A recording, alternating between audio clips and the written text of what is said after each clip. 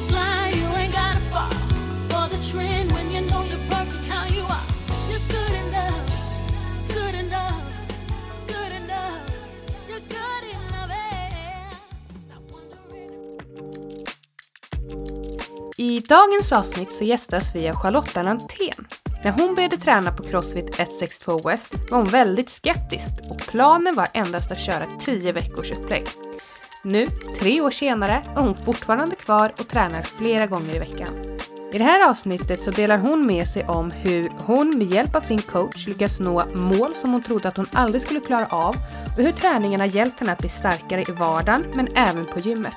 Hon berättar även om hur den här livsstilen som hon lever nu hjälper henne att vara en förebild för sina barn och hur hon även fick Nobelpriset i starkhet av sin dotter. Vi hoppas att du ska njuta och inspireras lika mycket som vi gör av att höra Charlotta Lanthén berätta om sin livsstilsförändring. Välkommen Charlotta Lanthén, a.k.a. Charlie, till Stark Kvinna Podcast. Hej, Härligt. och tack. Kul att du är här. Kan inte du bara börja med att berätta vem du är? Kortfattat. Precis, vem är jag? Nej, men det där är ju faktiskt en svår fråga att svara på. Men jag tror att jag är, eller just jag tror, för man förändras ju konstant hela tiden. Att jag är oftast ganska glad, positiv person som gillar utmaningar och högt tempo. Det var ju... Jag var beredd på. Det är jättebra. Ja, men grymt. När började du träna här på CrossFit 162 West? Maj 2020. Varför då? Därför att min son började träna här via sitt hockeylag. Och det tyckte jag var för fantastiskt dålig idé. Och jag var relativt upprörd över detta. Men jag tycker ju att barn ska spela hockey för att det är roligt, inte för att det ska vara någon sorts form av elitsatsning. Och då tänkte jag att det här är naturligtvis absolut inte nödvändigt alls för framtida behov överhuvudtaget, utan det bara är till för hockeyn. Så då fanns ju 2 saker att göra. Antingen då att följa med in och kanske försöka ta tag i en själv. Alternativt sitta på parkeringen och prata med andra hockeyföräldrar. Och eftersom man gillar lite högre tempo så då valde jag att gå in. Dock gillar jag också att prata. Nähä, gör det? Precis.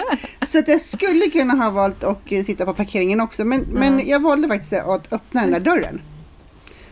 Och ha ett samtal med Kristoffer. Ja, och då bestämde jag mig för att de första 2 gångerna gick jag faktiskt runt här med stavar. Och jag har gått väldigt mycket med stavar i mitt liv. Ja. Det är en jättebra träningsform. Men efter utslitad 3 par kanske jag har slitit ut. Så tänkte jag kanske ska göra någonting annat. Så då ringde jag Kristoffer och så träffade jag honom och så sa jag att jag ska bara träna här 10 veckor. De 10 veckorna Viktors hockeylag tränar här. Sen I'm done. Vad bra det gick. Ja, och då sa Kristoffer, men vad ska du göra om du tycker det är kul? Varav jag skrattade och så tittade jag på honom och sa, now that will never happen. Ja, men om vi liksom backar tillbaks då, innan du klev in här, innan Viktor började med hockeyträningen, hur såg livet ut då? Träningsfrontsmässigt eller livet generellt? Vi kan ta generellt. Ja, då var det hälsolivet. Hälsolivet bestod av att ta hand om 3 barn och en man, brukar jag säga. Och springa runt och försöka få någon ordning i kaoset av ambitionen att vara en bra förälder, att vara en bra fru, att ha en karriär, att liksom vad vill jag med mig själv och mitt föräldraskap. Och mycket kretsade runt mitt föräldraskap. Det gör det fortfarande idag. Det är absolut det som jag tycker är både viktigast och mest utmanande. Och så. Och när jag fick Livia, då var jag 40 år. Eller jag skulle fylla 40 år. Och jag hade ju tyckt det var gott med vin och trevligt med mat. Och cigaretter är ju alltid lugnande. Det är stressiga barn. Så. Nej, jag rökte inte med mina barn så, men om man tittar på hela hälsokarriären så var ju det en ganska nedåtgående karriär istället för uppåtgående karriär. Och av någon anledning som jag absolut inte idag kan förstå var jag fick idén ifrån, så bestämde jag mig att jag springer tjejmilen med 3 andra från vårt föräldrakooperativ. Varav 2 stycken var jätteduktiga, vältränade människor. Och så var det jag och så var det en annan mamma som var ungefär som mig.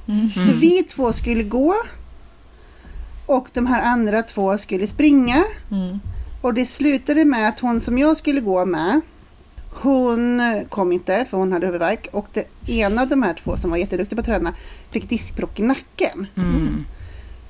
Och då så var jag ju tvungen att springa med en tjej som då håller på med massvis med träning. Och så sa hon till mig så här till mig: idag kommer du springa din första mil. Varav jag brast ut asflapp, för jag hade ju aldrig i mitt liv sprungit längre än en fotbollsplan. För som barn så spelade jag väldigt mycket fotboll. Men det var ju aldrig så att man sprang längre än en fotbollsplan. För det var ju onödigt, för planen var ju slut sen. Ja. Så då sprang du din första mil? När jag sprang 8 kilometer. Ja, bra. Och jag var så trött när jag kom hem. Jag var helt så här, och då var jag 42. Ja, precis. Och sen då, så det är ändå... Så det var ingen mer träning liksom då än den här engångsförteelsen? Nej, och sen då var det så här, men alltså, då kom jag ju på att jag kunde springa 8 kilometer. Och det kanske inte är så stort för er. Jo, men för mig så var det så här, wow, jag kan springa längre än 300 meter. För det är väl ungefär vad en fotbollsplan är kanske. 200, jag vet inte. Ingen aning. Ja, men det vet vi egentligen. Det är 400 meter runt, så att den är 200 då, eller något sånt där. Det här får ni nog kanske klippa bort lite grann. Ja, men hur såg det ut liksom så här? Jag tänker just in i CrossFit där, för du har bara liksom, det är löpningar, du har inte styrketränat eller något sånt innan. Nej, men grejen var ju så här, va, att jag sprang och så fick jag för mig att jag kunde springa efter det, vilket i sig är ett skämt, för jag springer som en gungande köttbulle. Ja, men alltså så är det. En gång Stefan har sett mig springa, så tittar han på mig och sa: springer du så där? Så jag har absolut noll förmåga till att springa egentligen. Men vad heter det? Då bestämde jag mig att jag skulle springa Stockholms halvmarathon. Nej, jag bestämde mig att jag skulle springa Women's Health Half Marathon. Det fanns förut. Och då brast det vissa i min bekantskapskrets och lite asflabb. Ska du springa en halvmara? Och vet du, mycket kan man göra åt mig. But do not laugh. För då jävlar. Ungefär så. Så då sprang jag en halvmara. Och jag har sprungit den flera gånger. Och jag kan tala om för er att en halvmara kan vem som helst springa på vilja. Så är det bara. Det är bara en fot framför den andra. I 3 timmar. Men liksom hjälpte de här loppen dig mot att bli, vi tänker om det vi var inne på innan med det här, det var lite gött med vin, det var lite gött med cigg ibland. Så det var liksom temporära lösningar och utmaningar du gjorde liksom inemellan. Jag gjorde ju dem, dels för att jag tyckte att någonstans så inser ju alla människor att det är bra att röra på sig vare sig man vill eller inte. Det är ett faktum. Och så vi gjorde det här med en av mina bästa vänner som bor i Kiruna. Så då fick vi liksom möjlighet att umgås. Och sådär, men och vi sprang. Problemet jag hade var ju att de flesta tycker ju att man springer, ju snabbare man springer desto bättre är man. Det är ju aldrig så här att men hur snabbt du springer en mil på en timme. Gud vad bra det är. Ja, men du sprang en mil på 1,5 timme. Ja, men då är det inte så bra. Jag får bara sprungit en mil. Ja, medan jag blir så här, men gud vad bra att du kan orka springa i 1,5 timme. Det är ju skitbra. Verkligen. Sen hur långt det har varit helt orelevant för mig. Medan många kan ju tycka att det inte är så roligt när det går saktare. Så att,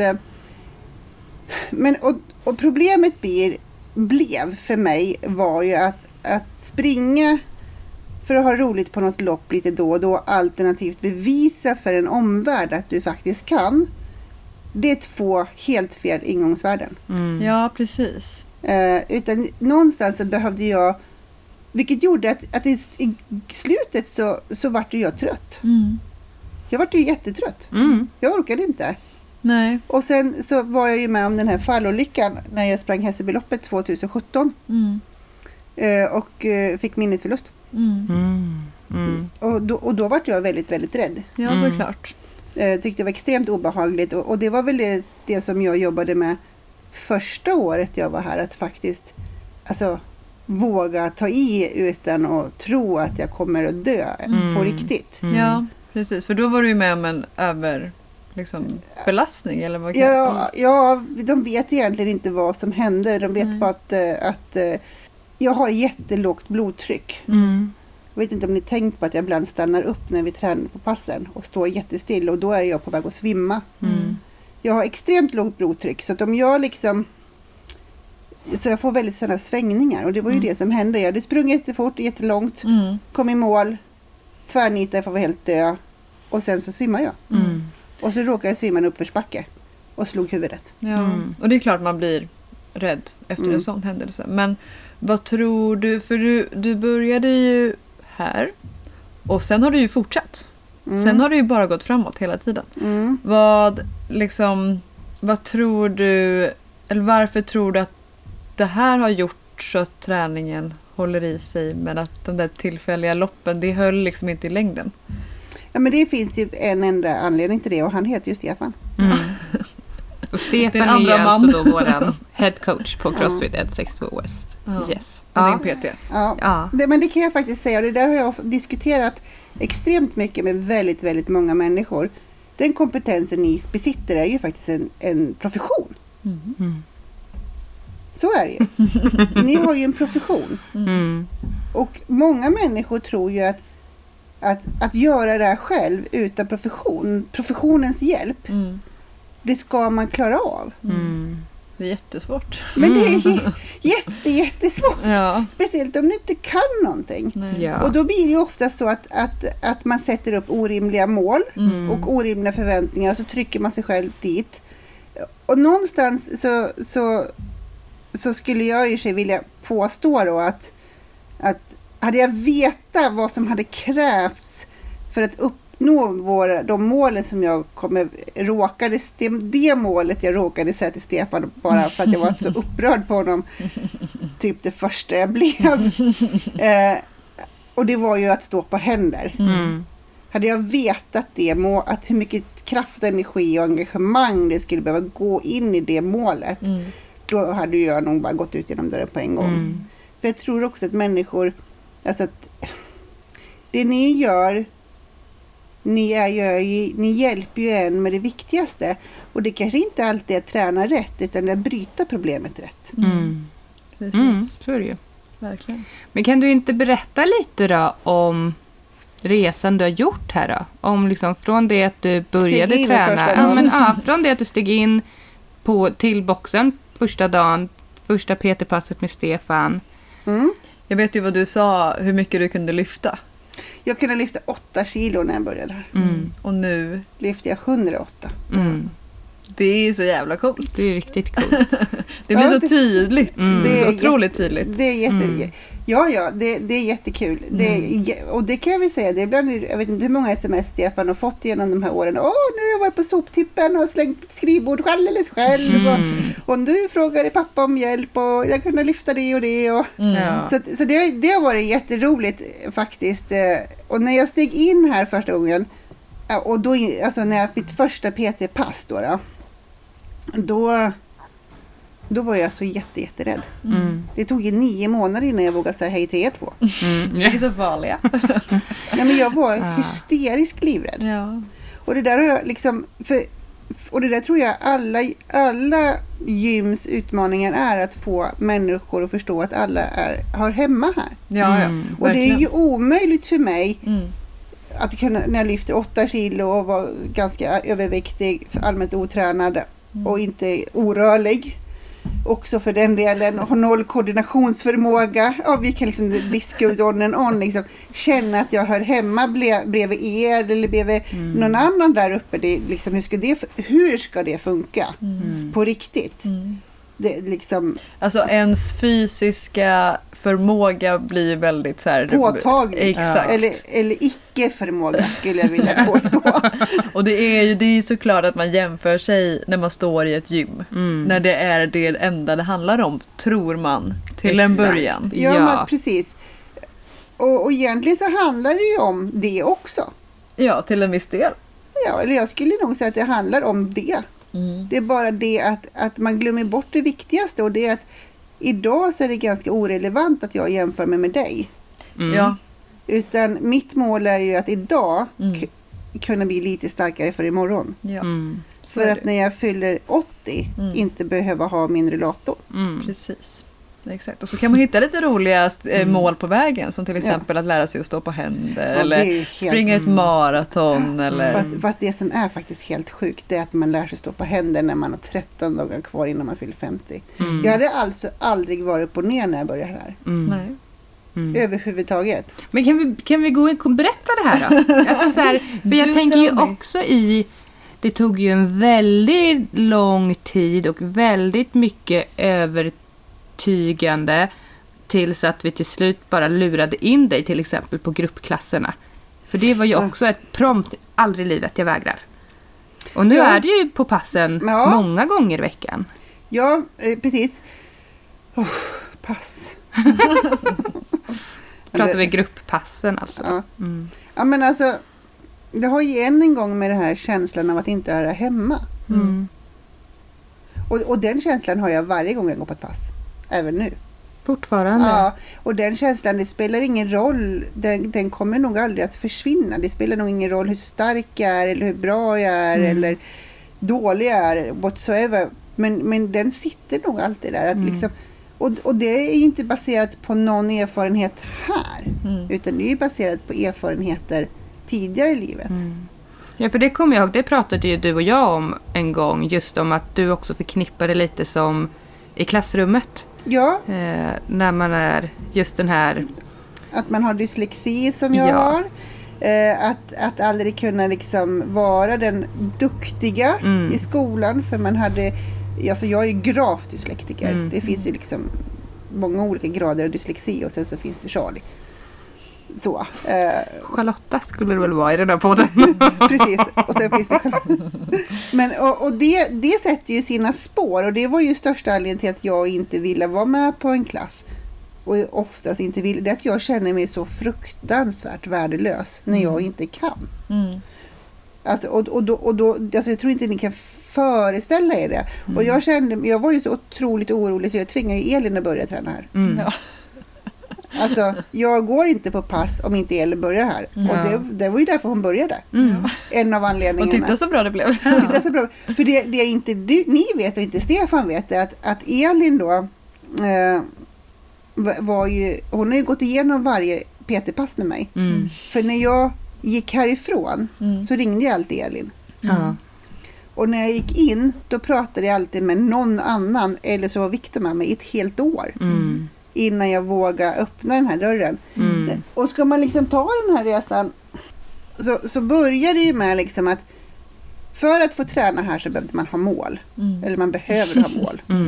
Det tyckte jag var den dummaste idén på världskartan. På riktigt. Vi har målsamtal i skolan och vi har utvecklingssamtal på jobbet och lönes. Alltså, jag sa rätt ut så här. Men jag tänker bara vara här 10 veckor och jag tänker fisa runt och skit i det. Varav Stefan då tittar på mig och så svarar han med en enda mening. Där är dörren. Och jag har varit så extremt provocerad av den här personen som säger, där är dörren. Det var jag ska ju börja träna. Så jag så, du får ju mina pengar i 10 veckor. Det var precis så jag tänkte, men för i helvete. Jag är ju kund här. Precis, kunden har alltid rätt. Kunden har alltid rätt. Ja. Du kan inte säga till mig, där är dörren. Nej. Din dumma... Så. Och då tändes det något. Då gick jag igång och så säger han försökte han förklara för mig, du måste ju ha ett mål för att vara här. Får jag välja vad jag vill då? Han bara, ja du får välja vad du vill. Men på riktigt får jag välja precis vad jag vill? Han bara, ja du får välja precis vad du vill. Och då gick mina gråa celler. Och då visste jag ingenting om CrossFit. Jag visste inte ens att det var en sport. Nej. Jag visste inte ens att det fanns grenar i sporten. Och jag visste framförallt inte att en av grenarna var att gå på händer. Nej. Men det mest otänkbara jag tänkte mig att någon skulle kunna göra i min ålder, med den fysiska icke-konditionen jag var att stå på händer. Så då tänkte jag så här, men om jag säger det, då kommer han att säga, men du lilla gumman, du kan gå hem, för det där var inte ens roligt. Och då säger jag ska kunna stå på händer tills jag fyller 50. Och då tittar ju Stefan lite lugnt. Och när jag gör det där då? Om 2 år typ. Taget. Och då var jag ju tvungen att säga för mig själv, fan också. Det var fel mål att välja. Nedrans. Vilket då gjorde liksom att, och det kan jag ju säga, det är ju faktiskt sjukt roligt mål att gå mot. Verkligen. Alltså det är jätteroligt. För det var så otroligt mycket jag behövde lära. Alltså bortsett från att om du ska stå på händer så måste du kunna bära din egen vikt över huvudet. Det säger sig själv. Så det är ju lättare att bära sin egen vikt ju lättare man är. Så jag behövde gå ner massvis i vikt. Man behöver ju få händerna, armarna bakom öronen. Lite rörlighet. Och det var ju väldigt långt därifrån. Men det har vi jobbat på. Det har vi jobbat på. Ja. Man behöver kunna ha raka armar. Straight arms. Och jag bara tittade på er och sa, vadå? De är väl raka? Så var de liksom inte alls i närheten raka. Bara det var ju liksom väldigt konfunderande. Kommer ihåg att jag gick med en viktplatta så här med Jag har sett dig gå med så mycket grejer ovanför huvudet. Bara för att liksom lära mig raka armar och bära någonting samtidigt. Ja. Man behöver träna sina axlar. Det var så mycket grejer som så här, och sen måste du någonstans våga. Ja, precis. Också. Ja, det är ju nästan det största liksom, att bara våga sig, alltså den mentala biten. Slänga sig upp på väggen. Och där bröt vi det genom att, jag vet inte, så här, först så kröp jag ner från så här stora mjuka saker. Och sen så gick det ju, vad sa du? Det var 13 dagar kvar innan jag fyllde 50 när jag stod på händer för första gången. Snyggt. Ja, visst var det? Målmedvetet. Verkligen. Bra jobbat. Ja, och framförallt var det ju bra jobbat av Stefan, tycker jag. Ja, det var ju han hade ju det lätta jobbet. Han sa ju vad du skulle göra. Så det är ju du som har gjort jobbet. Ja, kanske. Ja, kanske. Det har du ju verkligen. Och sen har du ju gjort massa andra coola grejer på vägen, tänker jag. Jag har gjort jättemycket coola grejer på vägen. Du har sprungit ett maraton? Ja, det gjorde jag. Men där finns det ju en rolig historia. 2017. Då hade jag en arbetskollega som sprang Stockholm Marathon. Och då hade jag sprungit några halvmaror, för det var innan jag ramlade. Och så kommer han in på jobbet och så säger han så här att han hade sprungit Stockholm Marathon. Och så svarar jag så här, hur jävla svårt kan det vara då? Varav konsekvensen eller kontentan utav den diskussionen blev att jag anmälde mig till Stockholm Marathon 2018. 2018 var ju det varmaste Stockholm Marathon som någonsin fanns. Jag hade ramlat och haft dödsångest och tyckte att det var roligare att rösta mig med ångestdämpande materia. Vin och goda saker. Ungefär så. Så att jag sprang 3 mil. Eller sprang 2,1 mil. Halva på 3 timmar. Och sen gick jag över Djurgården med honom. Men när jag sprang Stockholms Marathon i år så ringde jag honom. Och det första han sa så här, har du sprungit Stockholms Marathon nu? Jag bara, ja! Det har jag! Det var ett jävla gött samtal. Vad sa han då? Är det sant? Ja, det har jag. Men hur fan kommer det sig? Och så berättade jag hela den här resan. Vad häftigt. Ja, det var kul. Det var jättekul. Vad skulle du säga att du är mest stolt över då? Det är att vara en förebild för mina barn. Det är fint. För du har ju också, de är ju också här på 162 och tränar. I olika etapper, i olika etapper i sitt liv. Eller Victor är här ibland med sin hockey. Nu har jag flyttat. Anna-Maja, hon tränar hockey så hon är inte här så ofta. Men Livia är här 2 dagar i veckan. Men alla 3 har ju liksom förstått och sett min resa. Och förstått liksom hur viktigt det är att kunna göra saker. Ja, och någonting jag tänker är inspirerande är ju vilket jävla anamma du har. Ja, att vara så här, jag ska göra, det här är mitt mål. Och jag kommer göra det. Det får ta den tid det tar. Ja, men just det här aldrig ge upp. tycker jag. Och det är ju också ett så otroligt viktigt budskap att också ge våra barn. Ja, inte bara i träning utan i så mycket annat i livet. Det här blir ju verkligen ett bevis på det. Att du ger aldrig upp. Och det kommer ju, det ser ju Livia och det ser ju Anna-Maja och Viktor också. Och verkligen liksom kunna vara stolta över det. Att det är så här, fan, min mamma ger aldrig upp. Och bara lära sig det också. Ja, och det är ju någonstans alltså, hela det här att alltså, det är inte make it to you break it utan just make it. Alltså det är ju så va. För grejen är att if you make it to you break it, då har du inte uppnått någonting. Du har aldrig uppnått då. Då har det gått sönder. Utan det gäller ju liksom att göra det och faktiskt kunna leva med det. Absolut. Så. Och som vi var inne på innan, det är ju du som bestämmer dina mål. Så jag menar så här, också att ha de målen som är viktiga för en själv. Också. Ja, och det där är ju lite svårt för jag har haft så många konstiga mål. Jag har ju haft ett mål som alltså jag kan... Ja, men springa mara var ju ett mål. Och det var egentligen inte mitt... Jag hade ju berättat den här historien för Stefan några gånger. Så till sist så kläckte han ut att du kommer ju inte springa mara för du är för feg. Ni har så härlig relation. Det var ju, ibland tror inte jag ens att han är medveten om men vad han gör. Men jag tror också att han vet att du blir mer taggad.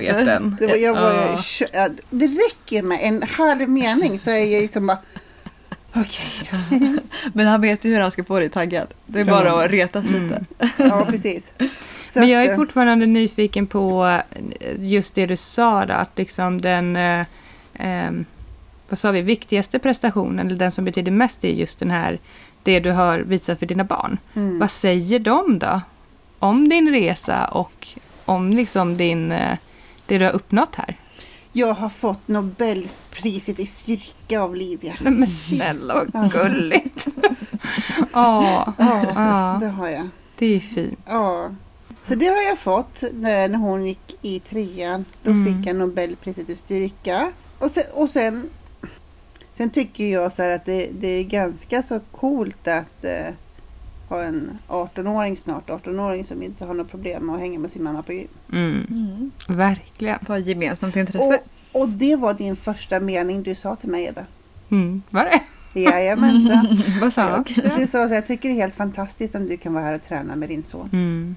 Ja, men det är det ju. Alltså också, jag menar, alltså så här, om jag tänker då när min son, när Neo är 18 eller 17-18, då vill jag också kunna hänga där på gymmet med honom och umgås med honom och ha ett gemensamt intresse som vi kan dela. För det kommer ju också liksom fortsätta att vi ska ha ett starkt band. För då kommer vi fortsätta umgås även om han vill liksom hänga med sina kompisar, och det är också en period där man gärna kanske vill bryta sig loss lite. Och jag tänker som i ditt fall nu, Charlie, att Viktor nu har flyttat hemifrån eller pluggar, så har ni ju fortfarande det här intresset, så att det finns alltid någonting att dela i det. Ja, och så finns det någonting att utmana. Han är ju väldigt sugen på att springa halvmara nästa år. Är det så? Ja. Det ska bli spännande att se om man tar den hooken eller inte. Nej, men sen är det också så här att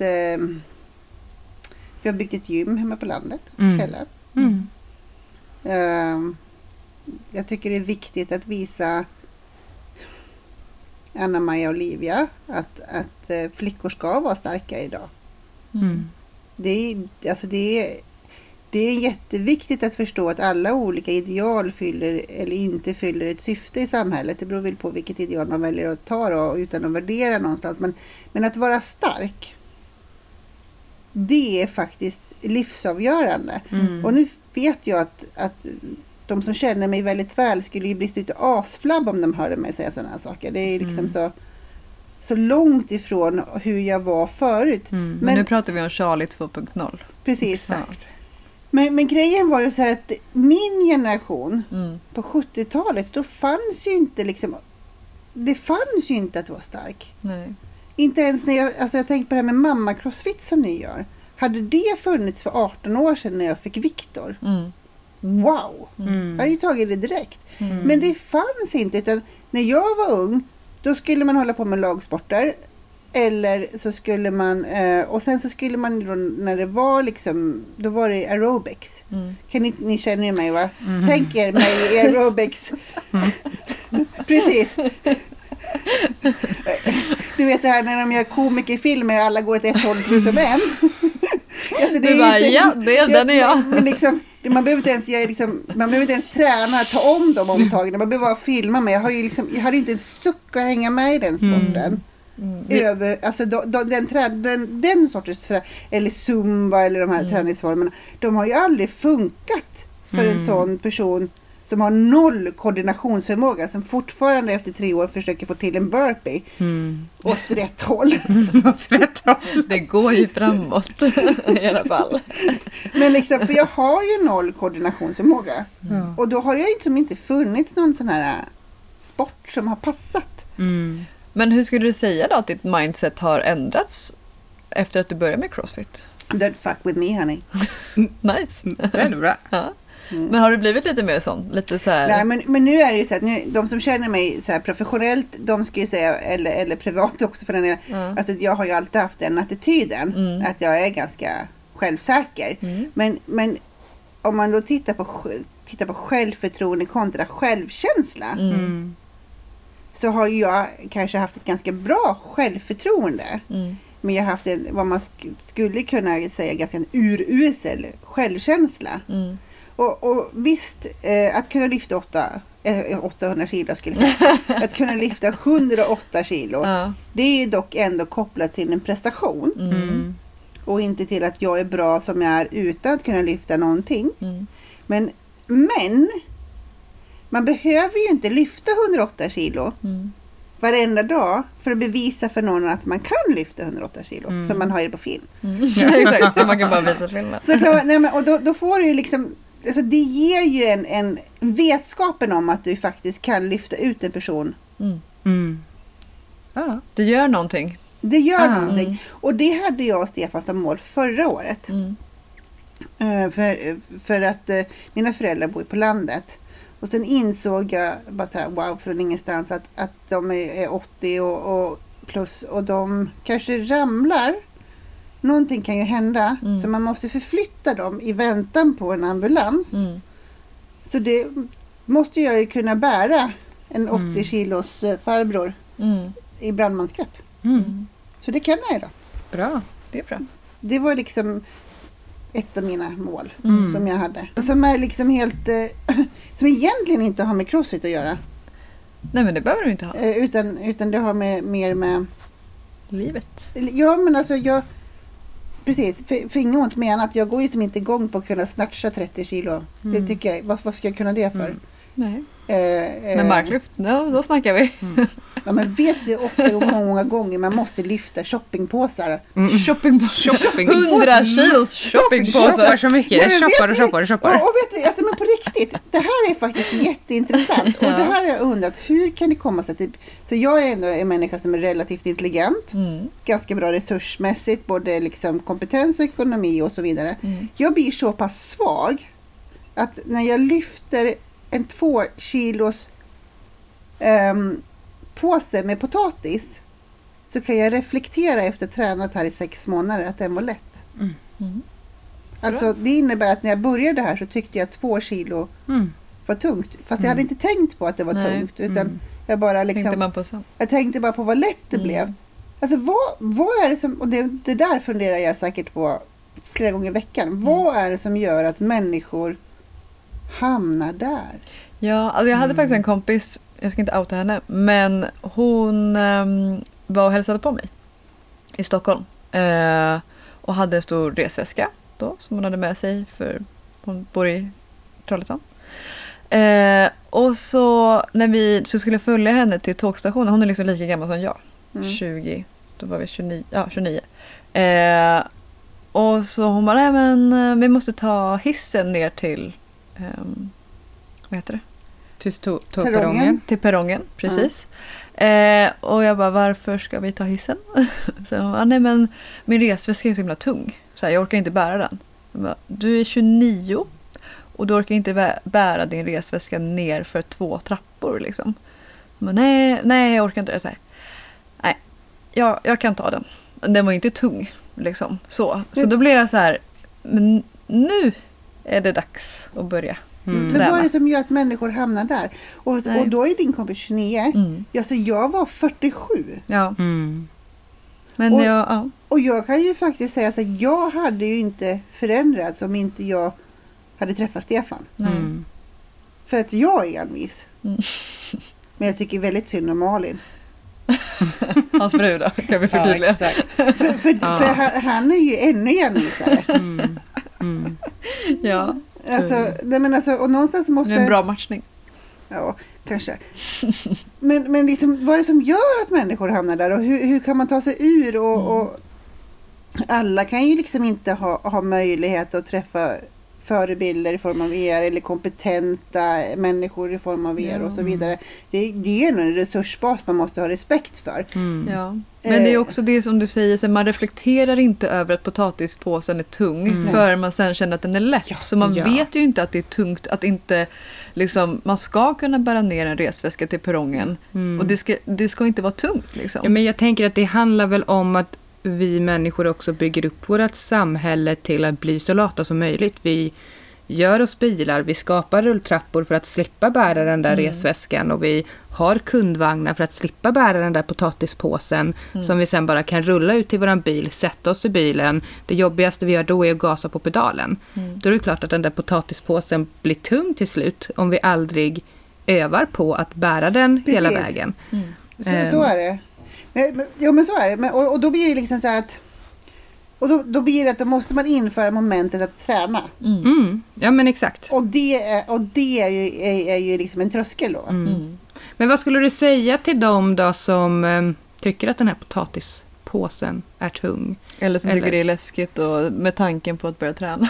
Ja, men exakt. Skulle komma dit. Vi tänker så lika. För de som tycker att potatispåsen är tung.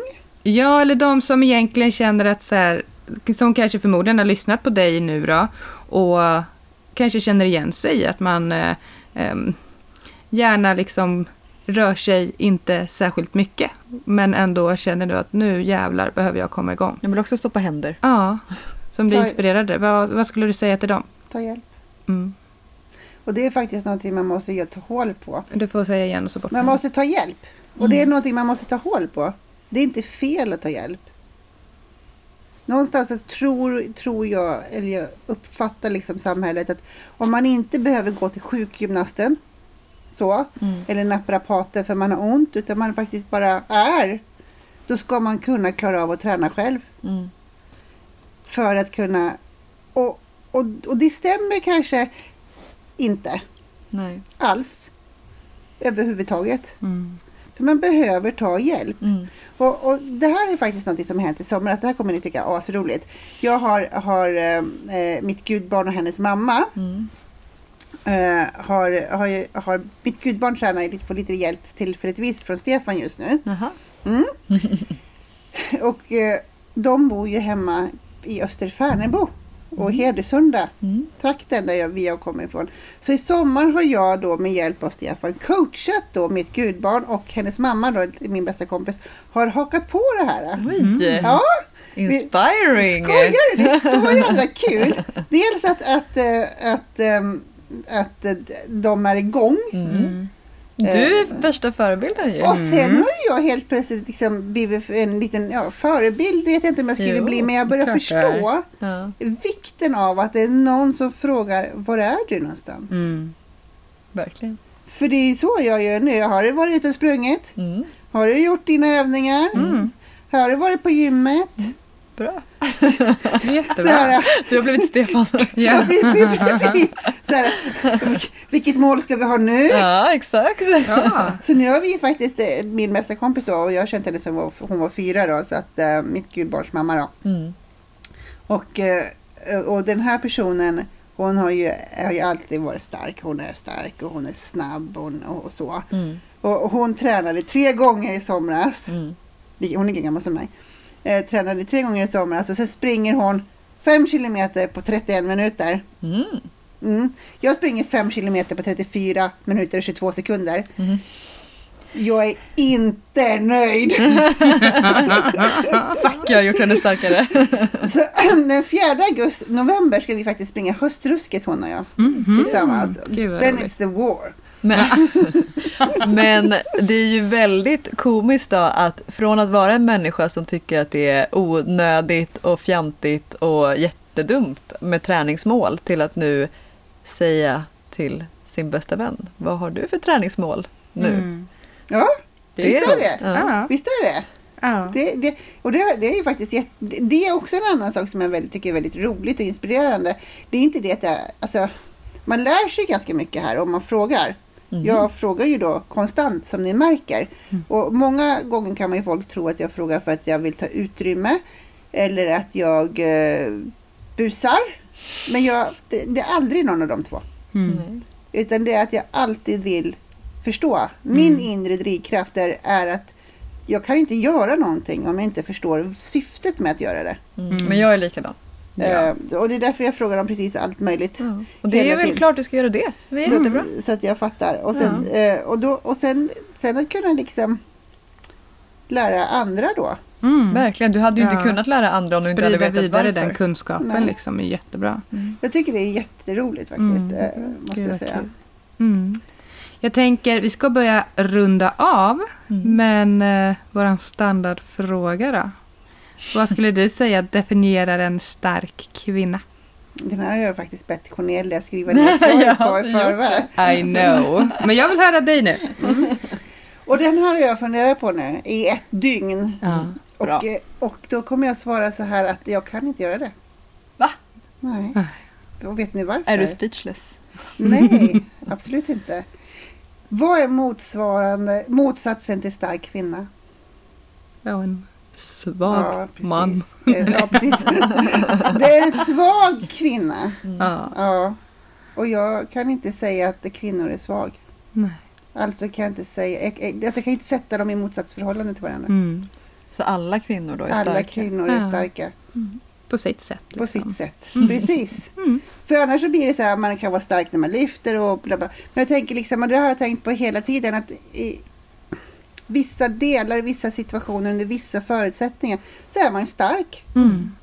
Och vissa andra förutsättningar så är man svag, men det är fortfarande samma. Man kan vara stark och svag samtidigt. Precis. Så det är så, ja, men exakt. Så därför kan jag inte säga vad som definierar en svag kvinna. Men jag kan säga när jag har varit som starkast.